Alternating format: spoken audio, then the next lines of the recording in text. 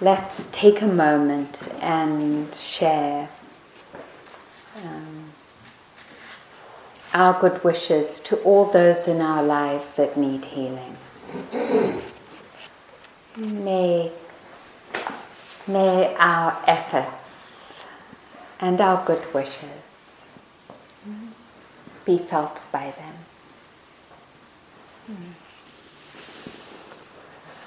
So I'm going to begin by reading the Metta Sutta, the Sutta on Loving Kindness. I don't think I ever have before. And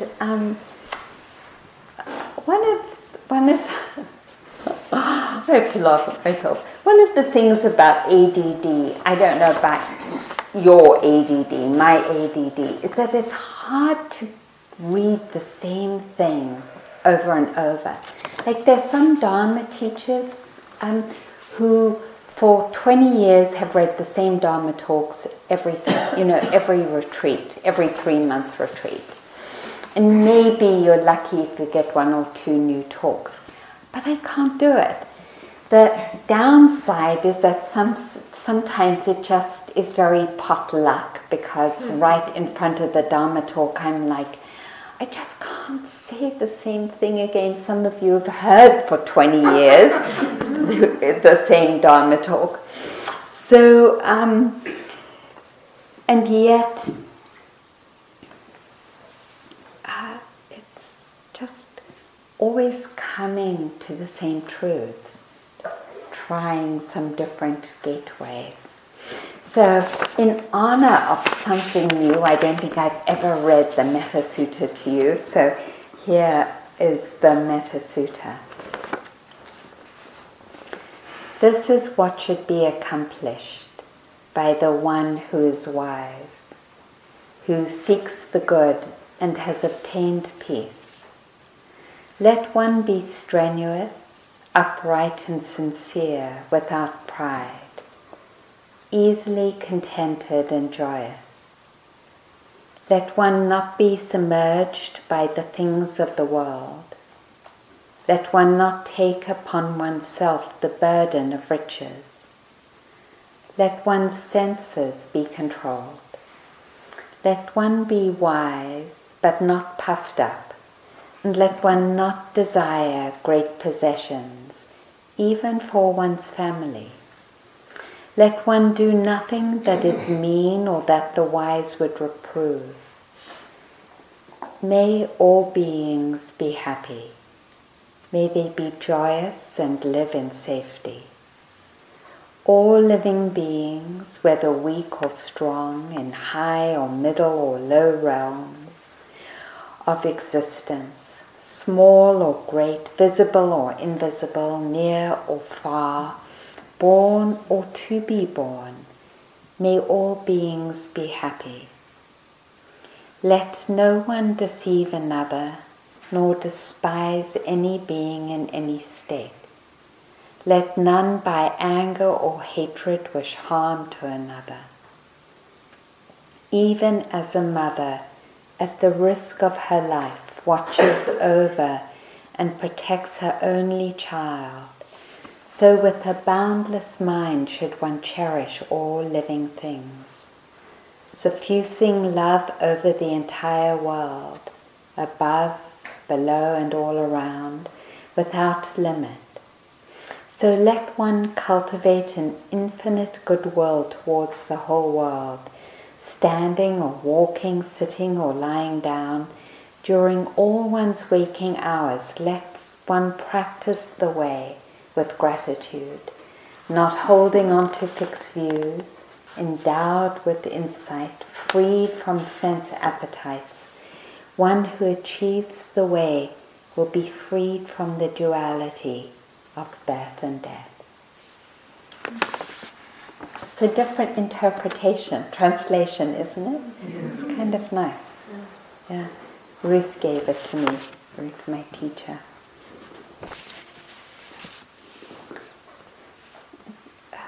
Something strikes me about the one line of a mother at the risk of her life, watching over and protecting her only child. I know, at least as a child, I don't think I always experienced that with my mother. And yet, that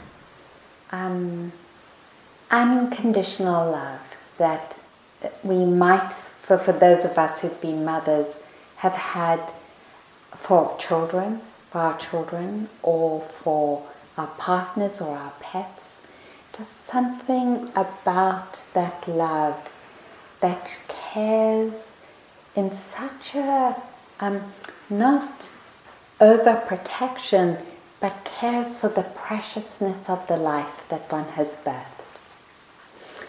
And that kind of unconditional love is the love that we are invited to, so that we might begin to care for this life in that way, this unique and precious life, to extend that same wish for our own protection, that own caring, that sense of being enveloped by our own love.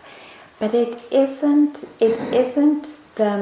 and this is the thing that feels like it's such a tightrope, because it's not I-centered in the sense of I'm more important than anyone else.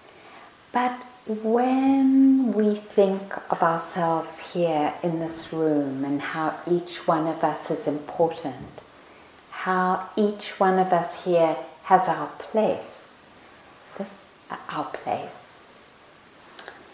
And in community, that feeling of being in community, I'm here in community, and in that relatedness, so I'm here as part of the earth, and in that relatedness and that groundedness with life comes that kind of relationship of seeing each of our own preciousness.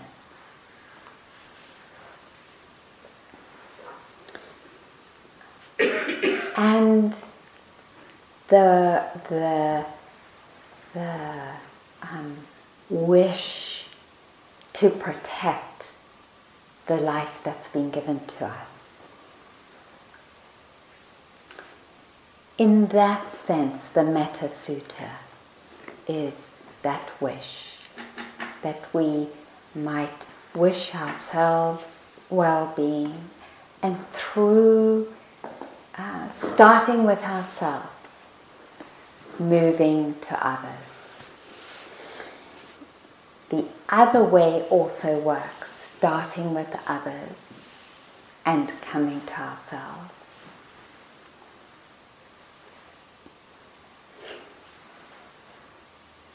So it's pre-Valentine's Day, and so that's somewhat the inspiration for talking about loving kindness. And I wanted then to go through the practices, the traditional practices to cultivate loving kindness.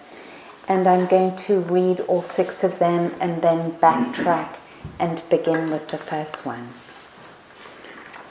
So the first is to remember the positive characteristics of ourselves or other beings in their or our attitude, speech, and behavior. The second is persons who have performed immoral deeds will experience the difficult realms. That is, when we're having a hard time loving someone who has acted or said, done something that has been unskillful. The third is we are the owners of our own deeds. Will not our own anger lead to our harm? We are the owners of our deeds, heir of our deeds, having deeds as our parents, deeds as our kin, and deeds as our refuge. we will become heir to whatever deeds we do. That's the law of karma. So,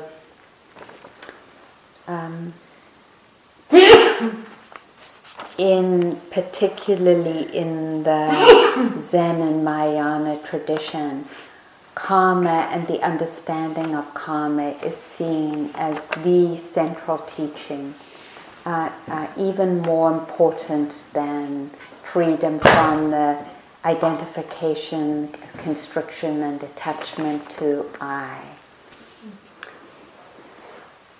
So in understanding over and over again that whatever intention we have and how behavior, thoughts, and speech come out of intentions and the consequences of that, whenever we see that consequence, we reflect that our intentions towards goodwill will become our heirs. That is, that we will always reap the consequences of ill will.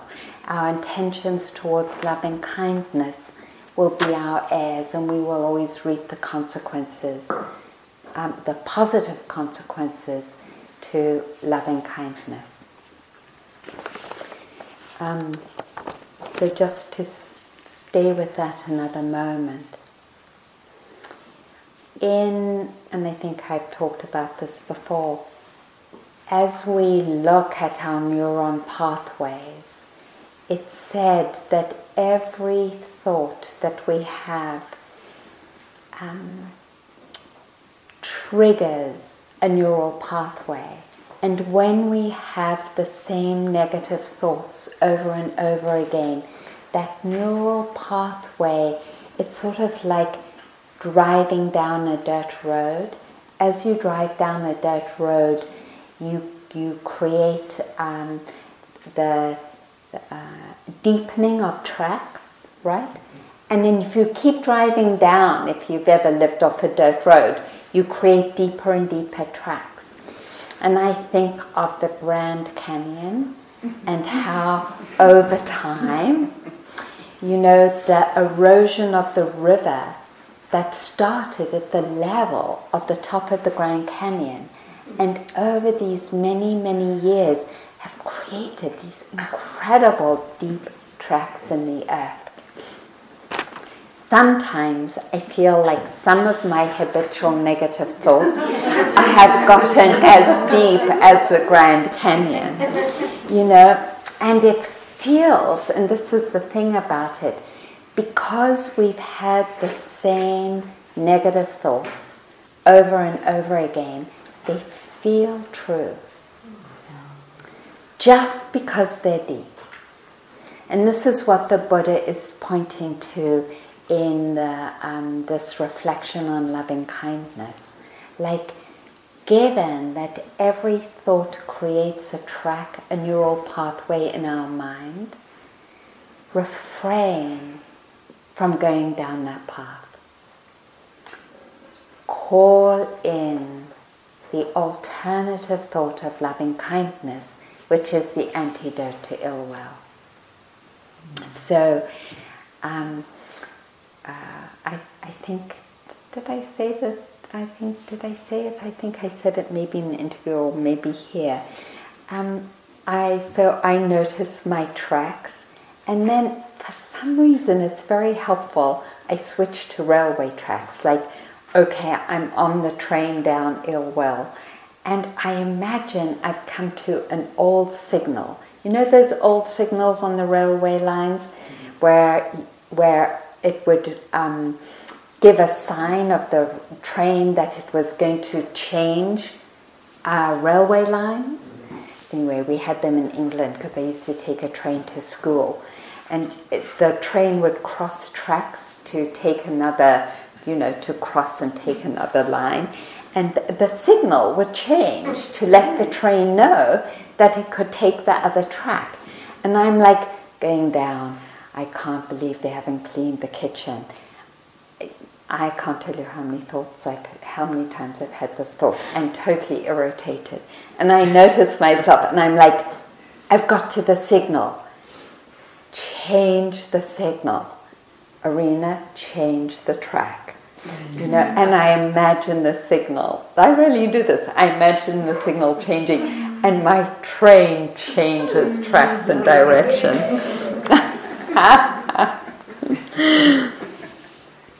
Because every thought is imprinting itself on our neural pathways. That's the physiological expression of what the Buddha is saying when he says that we are heir to the karma of our thoughts, and that every negative thought will bring the consequences of that.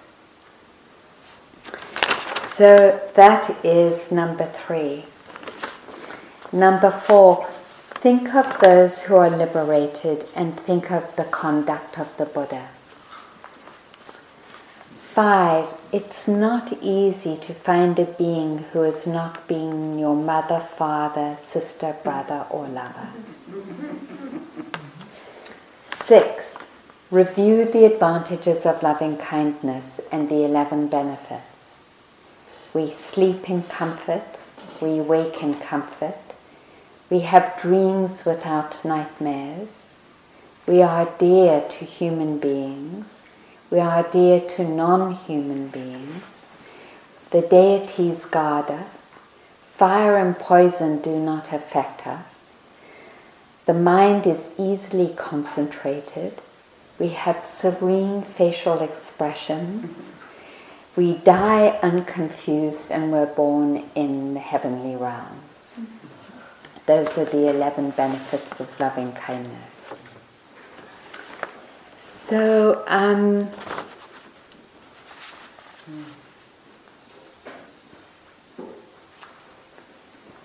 then I want to backtrack to what it actually means to turn towards ourselves and see our beautiful qualities. Because we talked about decolonizing our neural pathways, and I want to acknowledge that the loving kindness that we're talking about rests on the reality of living in systems that have colonized us. Let me find where this is. I hope I brought it.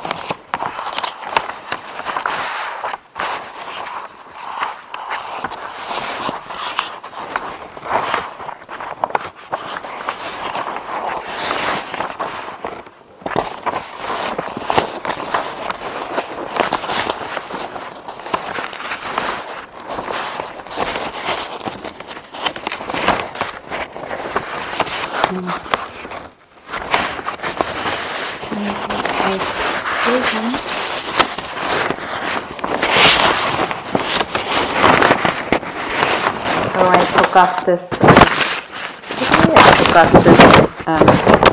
piece of writing that I wanted to read. So then maybe I'll just. It actually was a beautiful piece of writing of a young woman who was learning to. A young woman who was learning to row, and the teacher was the rowing teacher was a guy, and she was a woman, and but I didn't bring it in all the things that I did bring, and he used that kind of training of, you're no good, you're lousy, you're just shit, don't bother coming to training next time, because she had dropped the pacing of her rowing and the team had lost. And so she's writing about her experience of trying hard and dropping the pace of the rowing, and so the team loses. And it reminded me of the school I went to when I was growing up in South Africa, which was a neighborhood Afrikaner school. And I had my home teacher was Mr. Engelbert, an Afrikaner, and he believed in corporal punishment. And I remember getting an answer wrong. This is, maybe when I was 7 or 8 at school. And he, it wasn't just me, he did this for other people, but he would zero in on particular people, and he zeroed in on me a lot.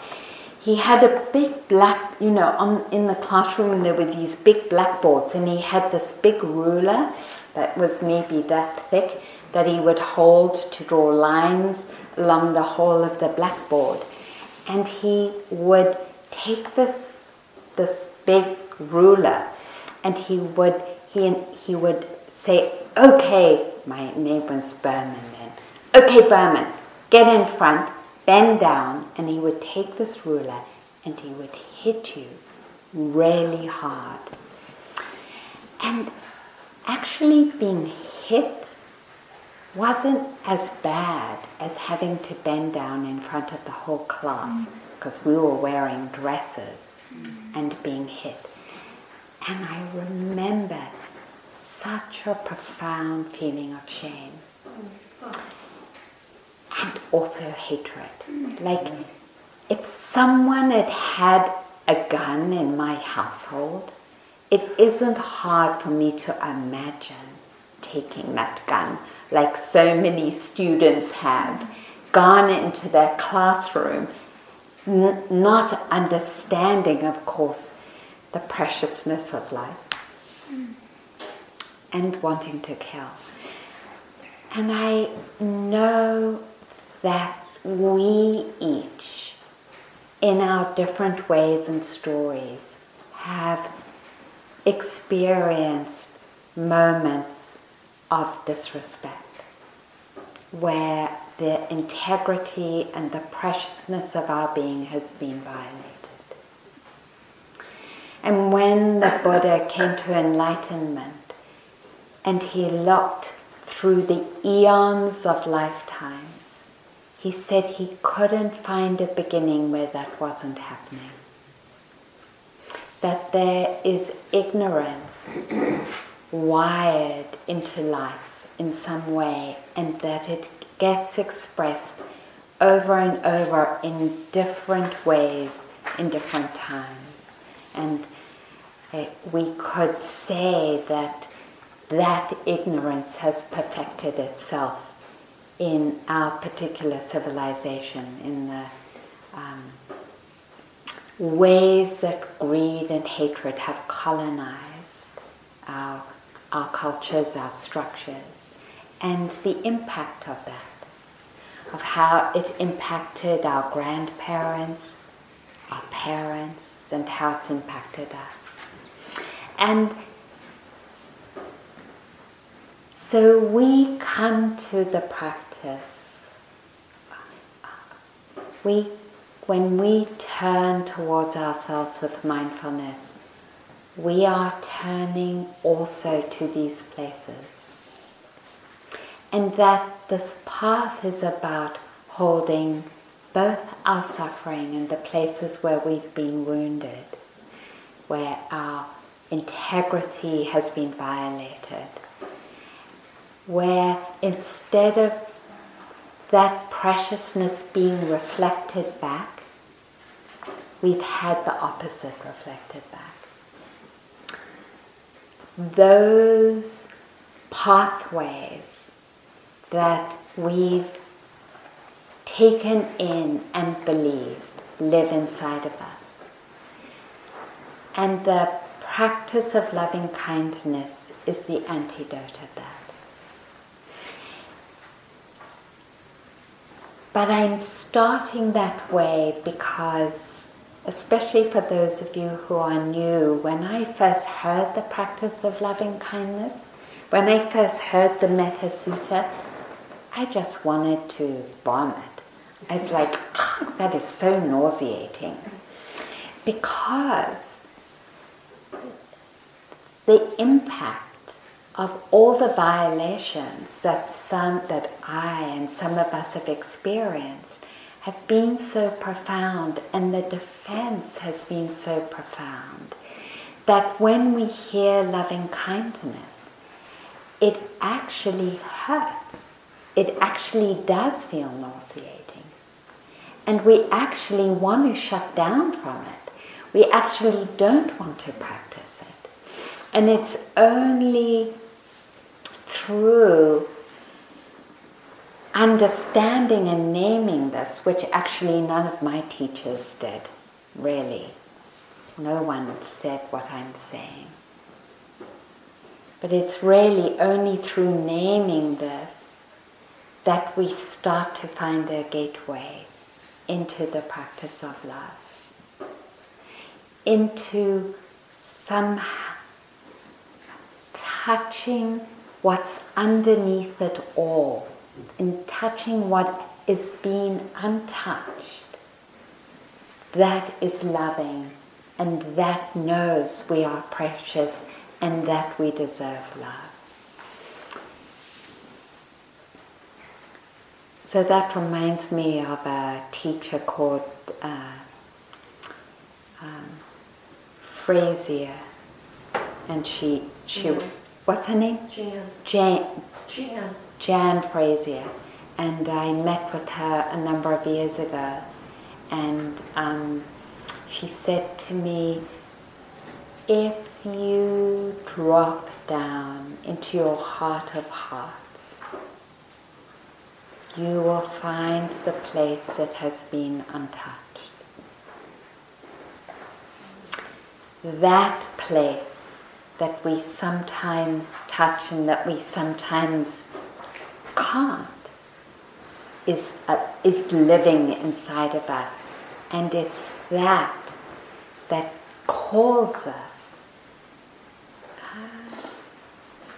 to navigate our own unique path into the practice of loving kindness. That there are places that haven't been wounded and haven't been violated, that live inside of us. And we call on it, even when there's a part of us that doesn't believe it. We call on it through our intention. I can't now, but may I find unconditional love for myself. I want to, and I'm aligning my mind to this railway track. May I? May I see my own preciousness and uniqueness so that I have unconditional love for myself. May that come to be, even if it isn't now. May it come to be. And so that neural pathway is alighted, and we keep doing it, and we keep doing it, and we keep doing it. So I resonated with the story of this young woman who I wrote, because one of the ways that the reflection of my preciousness wasn't given to me by my parents, but particularly my father, was his own sense of failure, and because of it, how much he wanted me to succeed. So if I didn't get like all A's, he would scream at me. Even when I was at, 6. Do you call that preschool here? Is that preschool or preschool before 6? First grade. So like just early on, this incredible stress of, no, you idiot, what's wrong with you? What's the matter? I work so hard. And no, it was horrible, actually. And so, I would sometimes give a Dharma talk where it was like not flowing exactly, or where it was like, God, what exactly am I saying? And I would feel such a deep sense of self-hatred. And it would last for days. Days and days. And I can't tell you what a relief, well, you know, what a relief it is when those thoughts come up, and that the depth of those neural pathways through the practice of loving kindness have been filled in so much that when it comes up, because it still comes up, it doesn't grip so much. It's like, oh, I know you. It's okay. And, you know, and it might, instead of days, it might last for like half an hour. You know, and I'll do walking meditation or metta. So the healing power of loving kindness. It is profound and deep.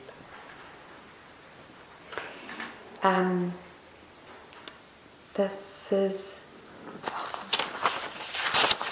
you know, I thought, what's so funny, I took all these beautiful notes. I'll have to bring these notes and read them tomorrow, because I wrote these beautiful notes in my room on my desk, and not here. I didn't bring them. So the one was from Leslie Feinberg, and she said, I wasn't born with love, I had to construct it. So beautiful. And that's what we're doing. We have this potential, that calls us for whatever good karmic reason, for each of us that we're here, that calls us to begin to construct. That's one way to talk about it, because it feels like both constructing and unobstructing the heart. By using particular phrases and intentions, we construct, we take these pieces of intention and build the heart. And at the same time as we're building, something even precious underneath begins to flow. So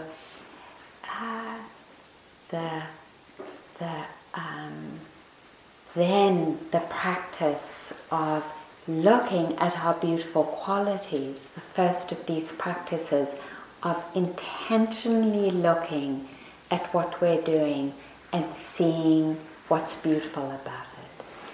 Over and over again during these days that you're here. Like every sitting, coming back from the mind wandering, appreciating it, seeing that as this beautiful act of loving kindness, that you come to the zendo, to this meditation hall, seeing it as an act of giving yourself the blessings of practice, that you stayed through the whole meditation, appreciating it, seeing it as an expression of your courage and perseverance and determination. That's when we were exploring about agency, that sense of constructing the heart, by seeing everything we're doing through the light of the wholesome and the positive qualities.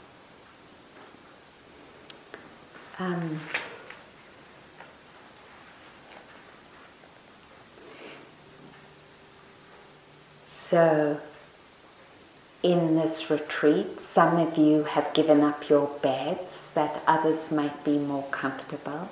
When we're navigating the shoe, who designed that shoe room? They weren't thinking. But when we navigate all our coats, and there's so many people here, how often have you stood aside to let someone grab their coat? Just the many acts of generosity. Or I was with going to reach for some nuts in the main house at the snack table, and someone else did, and we played the stanza, no, here, you, no, you, just that wish to support each other.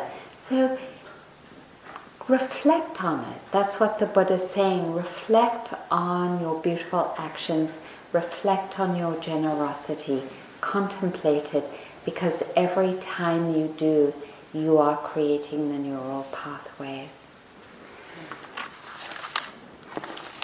This is a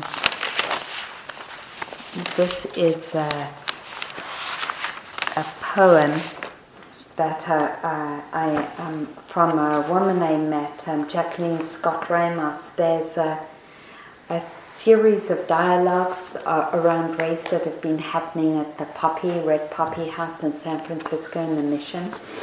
And Marcus Shelby, who is an incredible musician, bass player, has been facilitating them.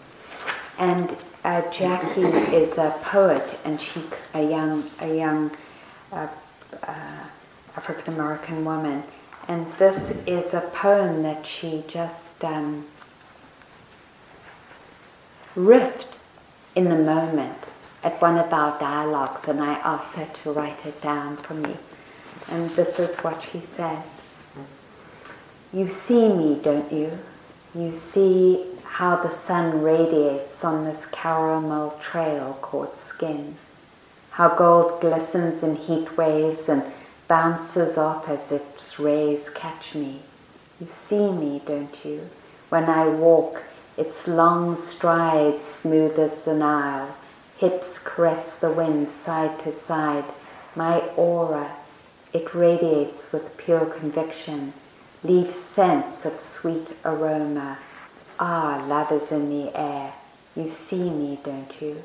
When I speak, my words are weapons against the oppressor, healing for the oppressed. By no means am I perfect. I am just grounded. A strong sense of self that seeks the truth, cries for justice.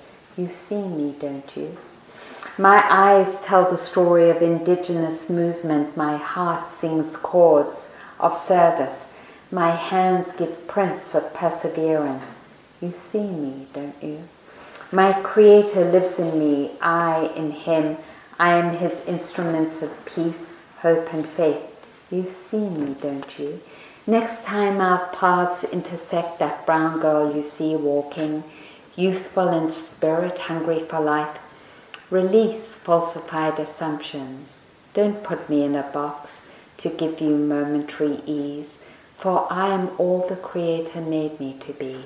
I am queen, a sister, a friend, a warrior. I am a lover. When you see me, use your heart. Build with me. Let's heal each other, our community. Para la gente. Now you see me. So, I'd like to ask you all to write a riff. I'm serious. In whatever way you would like to, as an expression of your beautiful self. And at the end of the retreat, if you're willing, we can read them. If not, just lay them on the altar table. A moment or more, just riff. Write something beautiful as a way to support those pathways.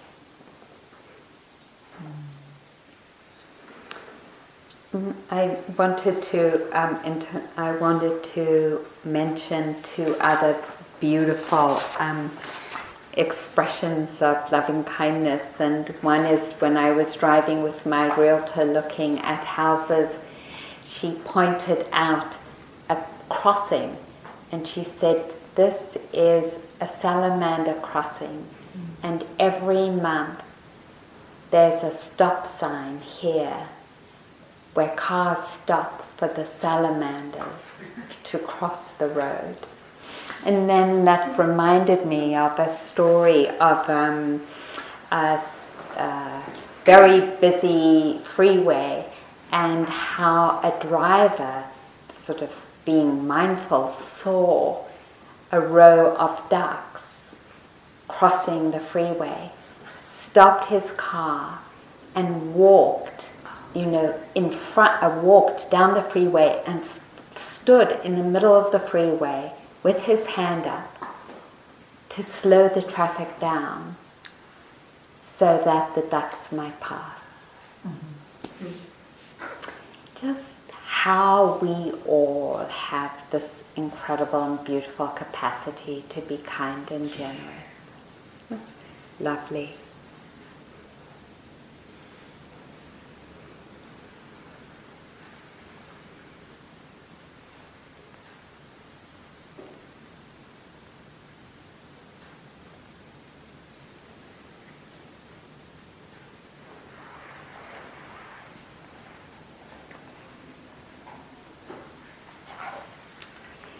So we are building the capacity to hold,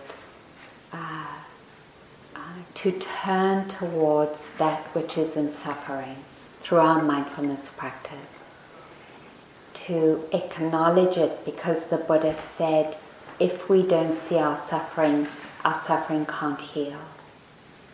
And so to turn towards the places where we're in suffering and to see them, to allow them, to let them live, those places, those dynamics, in the field of loving kindness.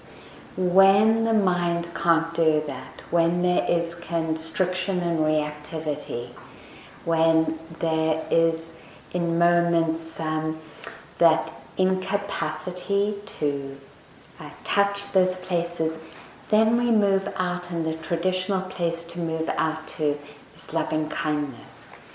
But here's the thing about the ways those work. In building and supporting loving kindness, and in looking at what's beautiful, we strengthen the heart and mind to then turn back towards our suffering.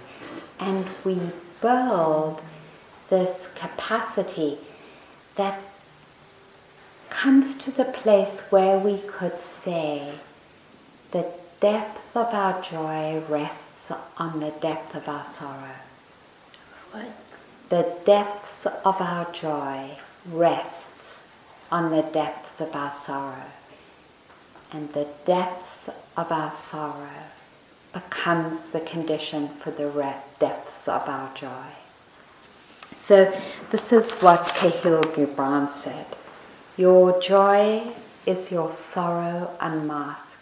The deeper that sorrow carves into your being, the more your joy can be experienced. And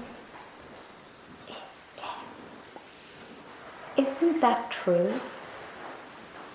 And I go back to what Leslie Feinberg said, because I don't know if you all have read her books. Have you read her books? She's amazing, Stone Butch Blues and her subsequent writing, because here's one of our lineage holders who really explored her own suffering, first as a butch, as a queer butch, and then as a trans man, and then just gender variant. And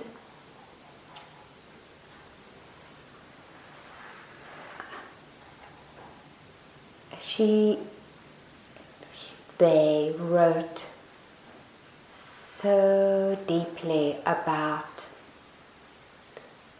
the confusion, first her and then their suicidal tendencies, the isolation of being genderqueer and then trans before it has become the movement that it has become.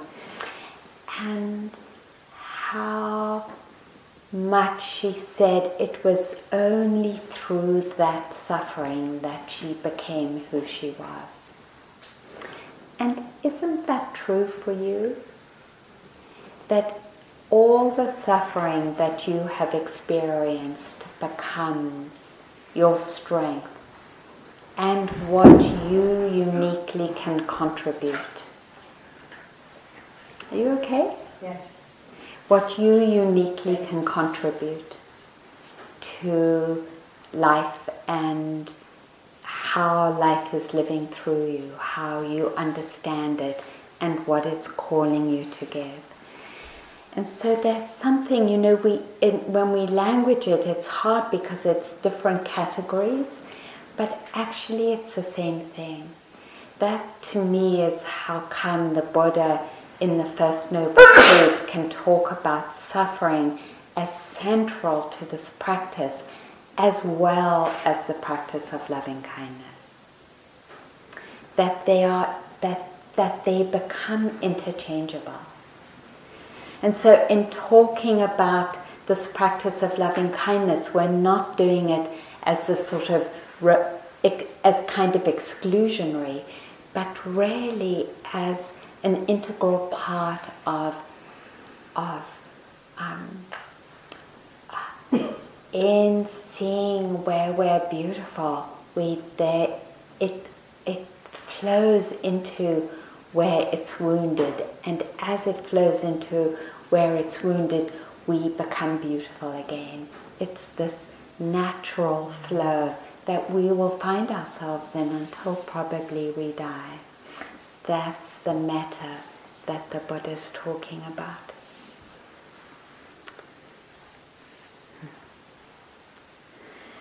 Okay, let's see if I can find one more thing to read to close.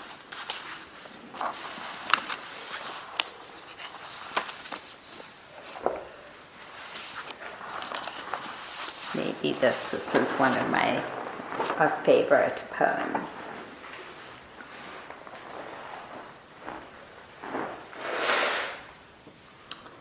Wage Peace by Judith Hill.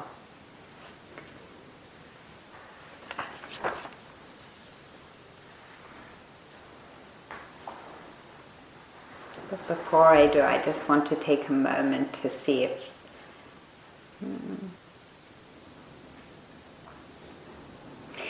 I think just to say, especially for some of you who are going tomorrow, just to say about suffering and why I'm talking about suffering is that it's so easy in the context of this culture and how suffering becomes a way to put people down and how we've inherited that.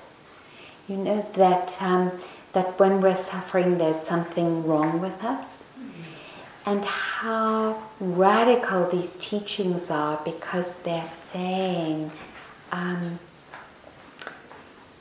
this is part of being a human being, and the ways that each of us uniquely experience our suffering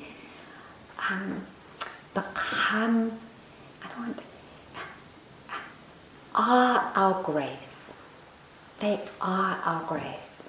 And that one of the beauties of being together in a community that perhaps with some of you who have been sitting together for a long time, and some of you have known me for a long time, and some perhaps just through sensing how it is in this room, to have the courage to allow ourselves to feel those depths of pain and grief, of self-hatred and judgment, without the shame and blame.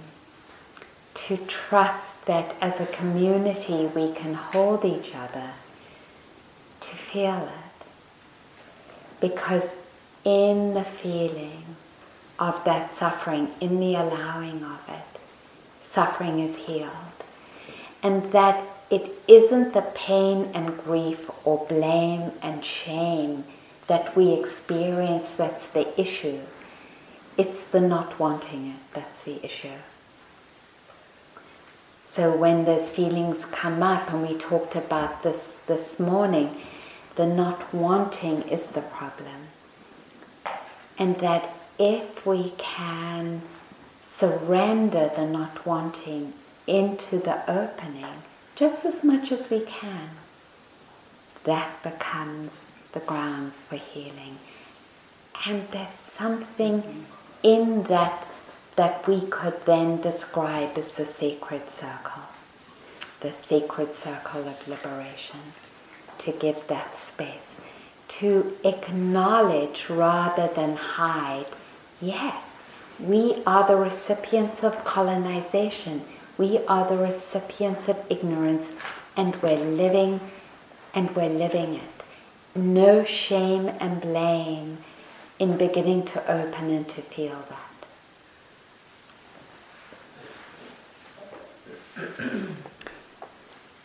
That's loving. That is loving ourselves. Okay. Wage peace. Wage peace with your breath. Breathe in firemen and rubble. Breathe out whole buildings and flocks of red-winged blackbirds. Breathe in terrorists and breathe out sleeping children and freshly mown fields. Breathe in confusion and breathe out maple trees. Breathe in fallen and breathe out lifelong friendships intact. Wage peace with your listening, hearing sirens, pray loud. Remember your tools, flower seeds, clothes, pins, clean rivers. Make soup.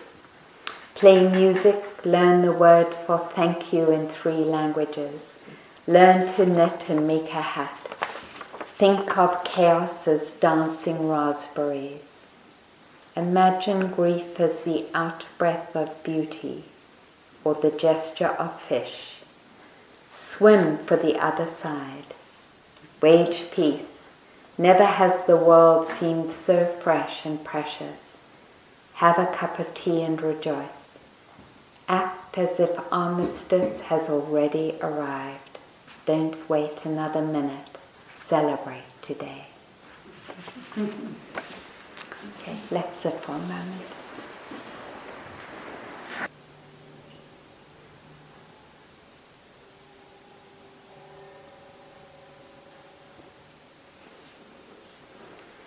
Thank you for your listening.